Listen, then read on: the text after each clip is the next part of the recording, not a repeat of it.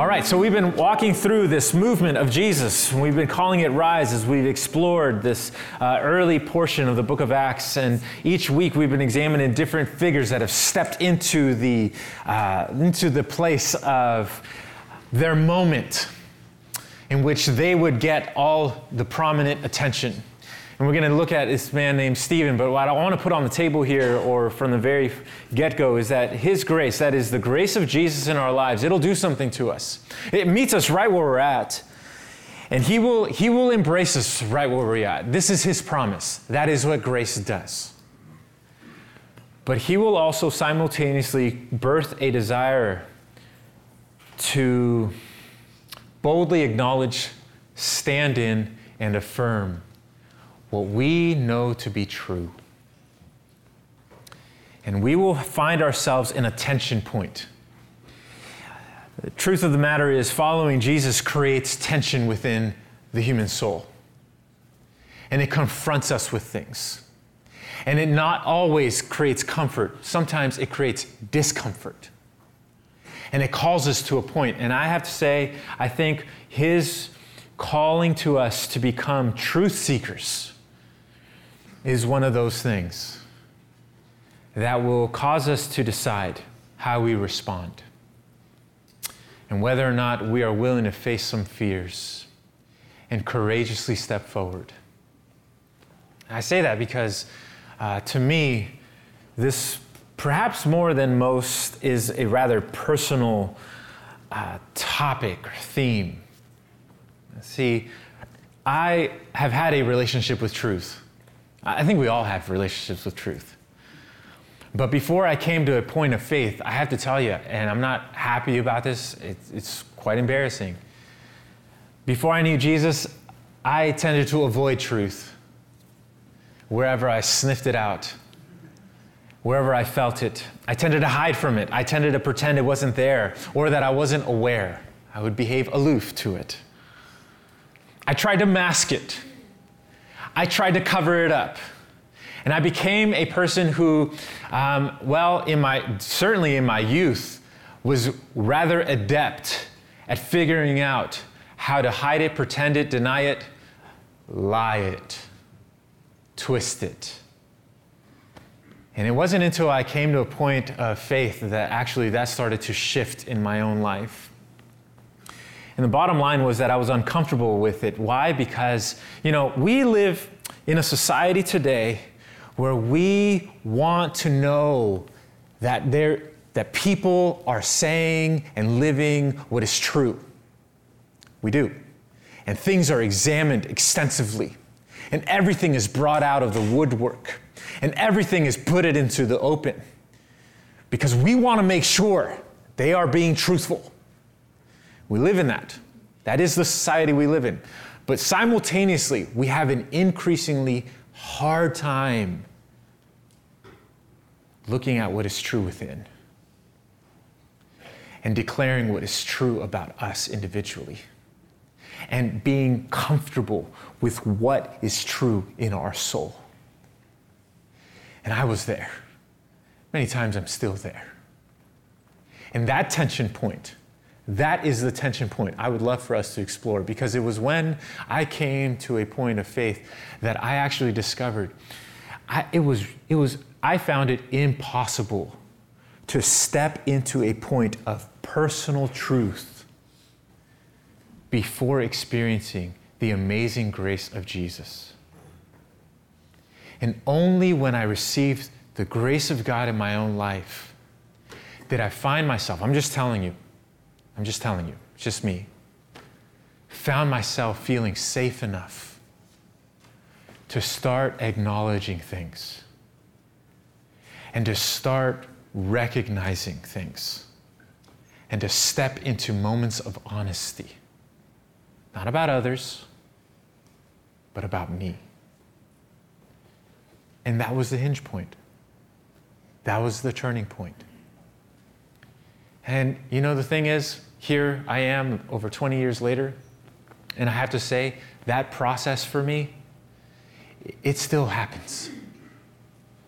Yeah, I think it's only in the confines of safety that we are comfortable becoming seekers of truth, not of the externals, but the internals.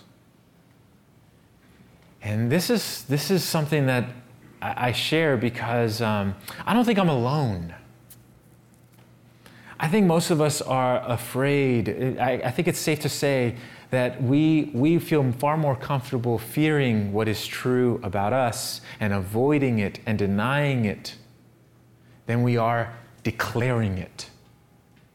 It's why, by the way, I think in our society, when we see somebody who steps into that moment and they own themselves and they own everything about them and they declare it, something inside of us perks up. You ever notice that? Something inside of us pays attention. What is that? And how did they get it? And how do I get it? And we see it and we admire it. When somebody steps into the public scene, not just not lying, but acknowledging, affirming, and declaring, something inside of us is inspired. Why? Because it's so rare, and it's increasingly rare.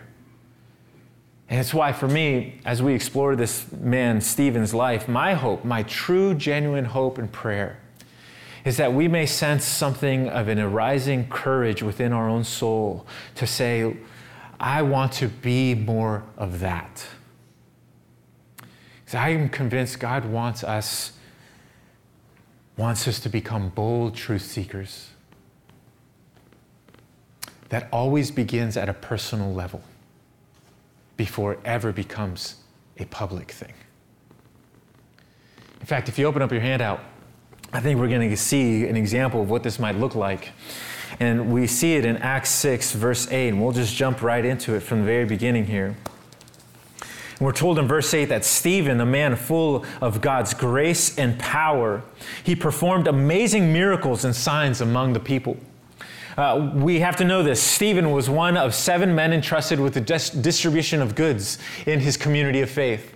He was a man of integrity, trustworthiness. He was a man of high character, but he was also a man of faith. And what we're led to believe here is that Stephen, was a man that rose head and shoulders above all his other peers. Why? Because we're told he was full of God's grace. Look at this combination. Grace and power. Power that showed up through amazing miracles, Luke says, and signs among the people, that there was external evidence to what was going on within his soul internally. And we're told in verse 9, look at this. But one day, some men, as he is serving the community of faith, some men from the synagogue of freed slaves, which is another way of saying this was a gathering of men and women who were either descendants of former slaves or had themselves been slaves and were now free. And these men and women had come from the synagogue of freed slaves, as it was called. And we're told that they were the ones that Stephen was there with them. And they started to debate with him. And they were Jews from Cyrene, Alexandria, Cilicia, and the province of Asia. They were from all different parts of the world. In fact, I asked them to give us an idea of what this might look like visually. Because Jerusalem would be, at that moment, if we could put that map up, that would be great. But at that moment, Jerusalem would be the epicenter of this movement of Jesus. And in that time, in the Roman Empire, there were just extensive roads that were created. The famous all roads lead to Rome it was the reality of the day. And that created an extensive empirical reach, which meant that people could really, for one of the first times in history, mobilize themselves in ways they could not before. And so there were people from all over. You could see it from east of Jerusalem and from the northern parts of Africa. And they were there. And they were a part of this synagogue of former slaves or descendants of former slaves. And they were in opposition to what Stephen was saying. So this is the context. And we're told that as they are opposing him, verse 10, none of them could stand against the wisdom and the spirit with which Stephen spoke. It's another way of saying they debated and debated and debated, but they could never undermine. He continually held his ground. And he was able to resist their desire to silence him or marginalize him or discredit him. And so they went head on in opposition to what Stephen was talking about.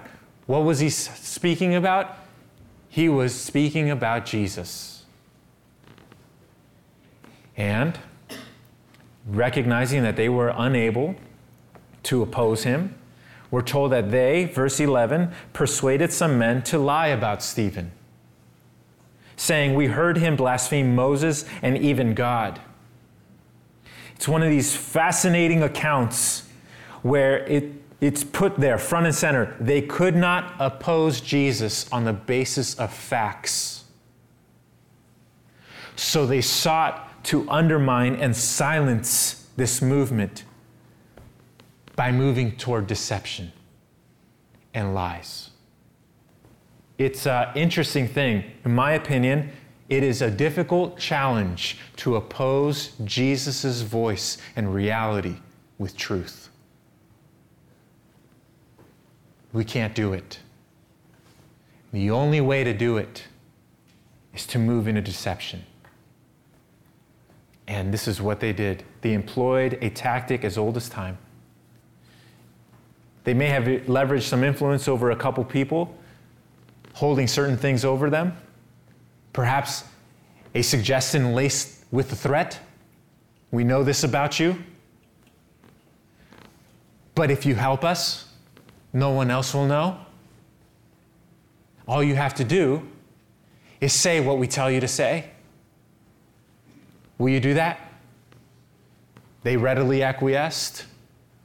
And we're told here that as they step into what they know not to be true, they step into a lie. Verse 12, they proclaim this. "We heard him blaspheme Moses and even God." This roused the people, the elders and teachers of religious law, and they arrested Stephen.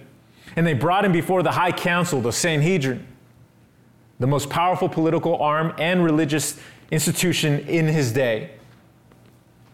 And the lying witnesses said, verse 13, "This man is always speaking against the holy temple and against the law of Moses. We have heard him say that this Jesus of Nazareth will destroy the temple and change the customs Moses handed down to us." In order for us to truly try to grasp the gravity of what's going on here, is you know what they are doing? They're falsely accusing Stephen, but they're touching on the two most sacred pillars of their society. And they're basically saying the temple and Mosaic law are in danger under this man's teaching. And this Jesus he talks about, he opposes it all. It would be the equivalent of somebody being falsely accused of one of the most polarizing topics of today's politically charged environment. It would be the equivalent of somebody being charged with racism, sexism. It's a death blow to one's reputation.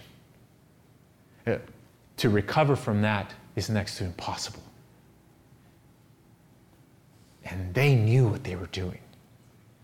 They employed the hardest blow they could to Stephen. And it had its desired effect. The entire body became roused with frustration and anger and accusation and skepticism. And there was so much going on. A storm started brewing as they brought Stephen before the Sanhedrin, stood him, allowed the accusers to vocalize what they were saying, and he is standing there. And all the while, as this crowd is becoming very much enraged with what is going on, you see Stephen, the contrast is actually amazing. We're told in verse 15 that at this point, everyone in the high council stared at Stephen. Not unlike a dominating, intimidating stare, but what they see is not a man who is afraid. What do they see? They see something else. Instead of trying to dominate him, they are attracted to him. Why? Because his face became as bright as an angel's. This is to say that there was Stephen in the midst of this storm brewing all around him, outside of his control, about to truly threaten to decimate him. And there's Stephen. And Luke, the best way he can describe it is his face was as bright as an angel's face. It's, in my opinion, it's his way of saying, this was going on, and heaven was paying attention. And Stephen wasn't alone. And the reflection, this is the insinuation, angelic brightness is coming off his face. Peaceful, strong, secure. It's remarkable. In the face of such severe opposition and intimidation, we're told in verse 1 of the following chapter that then the high priest asked Stephen, "Are these accusations true?"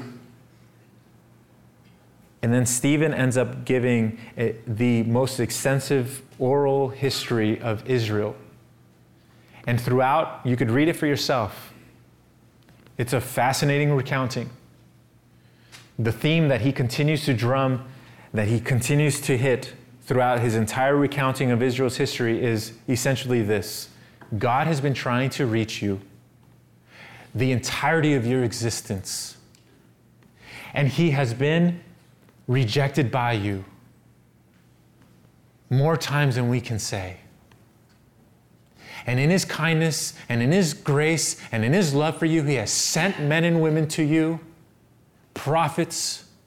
He has sent people to reach you, to pull you, to speak to you, to love you. And every single time that this has happened, our people have rejected him and resisted him. In fact, he says, and it epitomizes, he says, listen, this has been the course of history. As God has lovingly, truthfully extended his arm toward us, we have resisted it. In fact, in verse 37, we're told, he says this, Moses himself told the people of Israel, God will raise up for you a prophet like me from among your own people. But even then, our ancestors refused to listen to Moses. It's not Jesus who's opposed to Moses. It's us. And they rejected him, and they wanted to return him to Egypt. They rejected him and the one he spoke of. And then he builds. He's speaking, he's pointing toward the Messiah, who is Jesus. And then he culminates. What Stephen does is he begins in a point of peace and truth and grace. And he tries to lovingly speak to them, and it culminates in the most severe rebuke he could ever deliver to the most powerful body present in front of him. It's a remarkable evidence of what conviction can do and how much power truly comes out of integrity. We're told in verse 51, he says to them, you stubborn people, look at this. You are heathen at heart and deaf to the truth. You can no longer hear it. You've been so resistant. You can't hear it anymore. Must you forever resist the Holy Spirit? That's what your ancestors did. Don't you get it? That's what you're doing right now.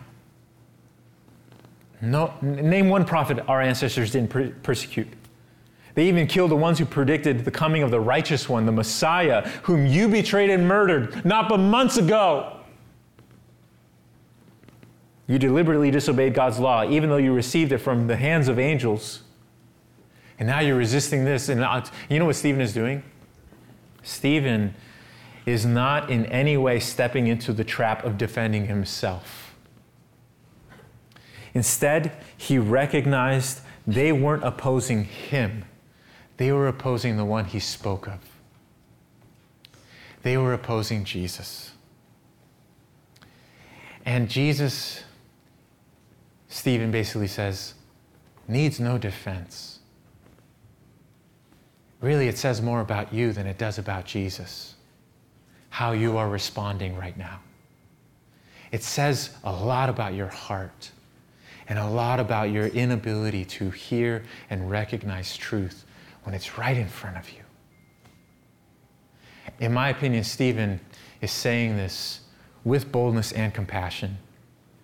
And in that, their response, as he calls them out, their response is indicative of exactly what he was saying. Verse 54, we're told the Jewish leaders were infuriated with Stephen's accusations, and they shook their fists at him with rage.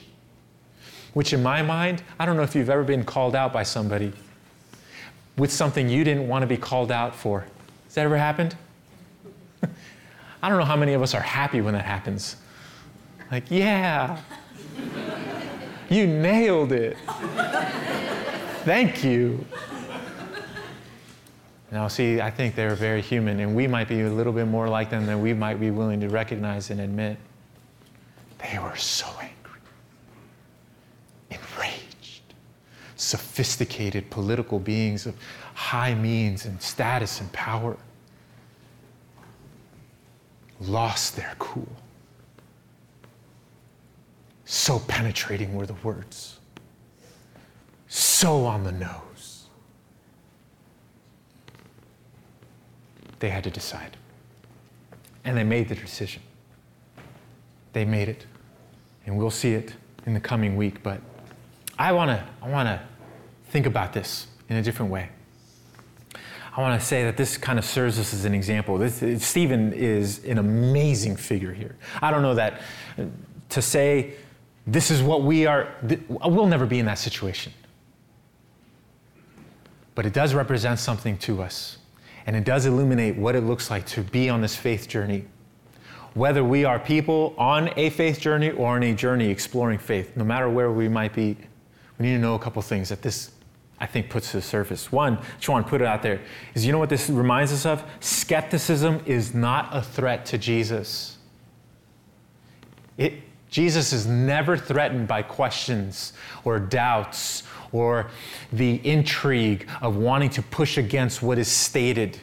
Ever. He's never threatened. He's absolutely secure with who he is and capable of handling any examination we might want to give. Jesus is not threatened by skepticism. And thank God that that's the case. But I'll tell you what, stubbornness is a threat to faith. And there is a difference. There is a difference. See, skepticism, in my opinion, I think Stephen started out as a skeptic. I think he was one who had questions and doubts, and he asked them, and he prodded, and he pushed. And when he came to know Jesus, not all of them were answered, but enough for him to discover there's something worth trusting. There's somebody who's worth following. And as he followed Jesus, and as he came to know Jesus, and as he applied Jesus' words to his own life, my opinion is this skeptic became one who followed Jesus and then loved Jesus. And the one who may have, at one point in his life, not really wondered, not really sure about who Jesus is, became one who was an advocate of Jesus and was willing to say whatever needed to be said that was true about Jesus because he knew it to be true in his own soul. See, to Stephen, it wasn't external reality. It was internal. And in my opinion, many of us, some of us, listen, this is large categorization, okay, generalization. It's just, what I mean to say is there are many things here that may not be 100% true, but I think largely it's safe to say there are many people who are ambivalent to Jesus and his ways. And God desires to entice and awaken a desire. And then there's those of us who are curious about Jesus and his ways. I would say we're the skeptics. God welcomes the questions.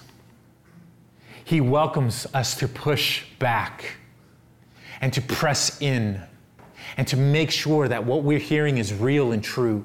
He welcomes it, and he meets us there. And I would say largely, if they are the ambivalent and if they are the curious, then there are also those who are opposed. There are those who are opposed. And the difference is clear. It has to do with openness. Because all of us have a preconceived set of beliefs. All of us do.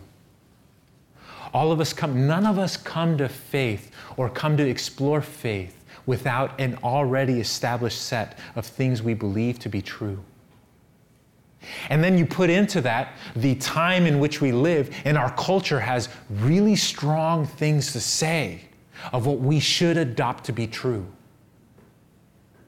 And then you put our own emotions into things, our own backgrounds and our families and our education. You put everything in, and all of a sudden, we find ourselves in a place where we have to decide what is truth. And in that place, it is healthy to push and prod and challenge and question and doubt.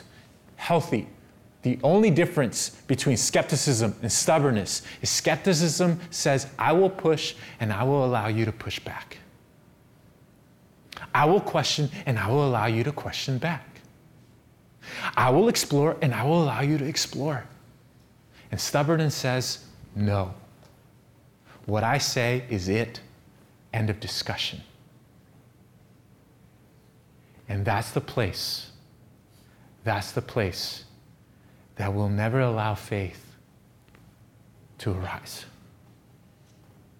But skepticism, it may be lifelong. I know I would be a lifer in that club. And you know what? Jesus is okay with that. I envy the ones who don't question, and they believe without having to have questions answered. I truly envy them. It reminds me of my daughter when she's sitting on the edge of the pool, and not always, but sometimes she just leans in and jumps. And I catch her. Or sitting on the edge of something, and she just goes for it. It's like, I want that. But you know, God meets us in both places. We have to know this. There is a difference. There's a thin line. We have to be very cautious of it. Secondly, I want to say, you know what this reminds us of is that lies produce fear. Truth produces freedom. What does that mean? Well, it means that a lot of times the reason we run away from truth is because we're afraid. And in our fear, you know what we do? We create lies. And oh, the lies that we weave. And in the lies that we weave, whenever those lies are threatened, you know what happens? That fear starts to become something of anger and frustration and anxiety and stress. And it just kind of creates this storm. It's no surprise to me that the Sanhedrin and the ones opposing Jesus were the ones who decided to incorporate deception, and they were the ones who became enraged. They had all the power, and they were enraged. Why? Because they were afraid. And yet the one who had received the grace of God in his own life by firstly admitting, here's the deal, he admitted what was true about Jesus, yes, but what was true about his own need first. Before he ever had to affirm what was true about Jesus publicly, he had to affirm what was true about his need privately. And in that place, he received the grace of God. And he received the one who met him in his need. And here is the thing. This grace that he received, you know, a lot of times we think grace is, we might, whether we're familiar with it or not, with church or with religion or with faith or with what it looks like to follow Jesus, we might think it's all about forgiveness. And the best way I can put it is this way. Forgiveness gets us to like zero balance. We were in debt. Forgiveness gets us to zero balance. That's great. No more debt. Yes. But then I need to buy something and I don't have any, so I got to go back into debt. Forgiveness only goes so far, is my point. You know what grace does? Grace says, all right, you're forgiven, you're at zero debt. You owe nothing anymore. You don't have to earn anything anymore. You don't have to pay back anything. It's gone, it's forgiven. But grace says, but now you have far more resource in the areas of virtue and life and passion and purpose and strength and forgiveness and mercy and gentleness. Now you are filled to the brim, overflowing of something coming out. Jesus said it's like a fountain birthing out of you of living water, and it will come out of you endlessly, perpetually. An ever renewable resource is what grace looks like. And in that place, In that place, then something inside of us starts to feel safe enough to say, well, if this is true, then I'm going to go ahead and examine what else is true about me. And here, what we discover is that truth humbles us, grace lifts us. Truth strengthens us, grace fuels us. Truth fortifies us, grace covers us. Truth can break us, grace restores us. Truth protects us. Grace feeds us. Jesus did not come as one with a sledgehammer of truth. He came with the delicate balance of grace and truth to set us free. And freedom always leads to courage. Always. And so, we may see the society around us in need, but we have to understand before we could ever help those around us, we must receive what Jesus wants to do inside of us. And we must be able to boldly stand in it, live in it, and affirm it. Because with Jesus, last thing I'll say, truth is always, always on our side. Always. Always. I think it's safe to say the Sanhedrin felt Jesus was opposed to them. And so they resisted him. And in their resistance of him, they became convinced that he was against them. Stephen discovered Jesus is for him. And in discovering that Jesus was for him, he became one who received him. And he received everything about Jesus and everything Jesus said about him. He is the one who gave it all for us. He didn't give it all to oppose us. He gave it all because he's for us. And you know what truth says ultimately? We're so afraid of what it's going to say about us or not say about us. But in Jesus, you know what it says? It says we are loved. It says we have a purpose. It says that we have been created with value, intrinsic value. Every human being on the planet has been created with value beyond its recognition. It says that we have courage we do not know of because the Spirit of the living God lives inside of us. That is truth. It says that our weaknesses will never push him away, that our flaws are never able to overcome his ability to create wholeness, that our darkness can never snuff out his light. That is his truth. It says that our past will not dominate our future. It says that we no longer need to live in the past. We can live in the present with hope in the future. It says that he is the one who is completely 100% true, because truth is not an idea or a concept or a theory. Truth is a person. And truth declared, I will never leave you. I will never forsake you, because I am for you. And then he invites us to seek him, to become truth seekers. May that be the case. In a moment, we're going to receive our time of giving our closing song. But I want to pray.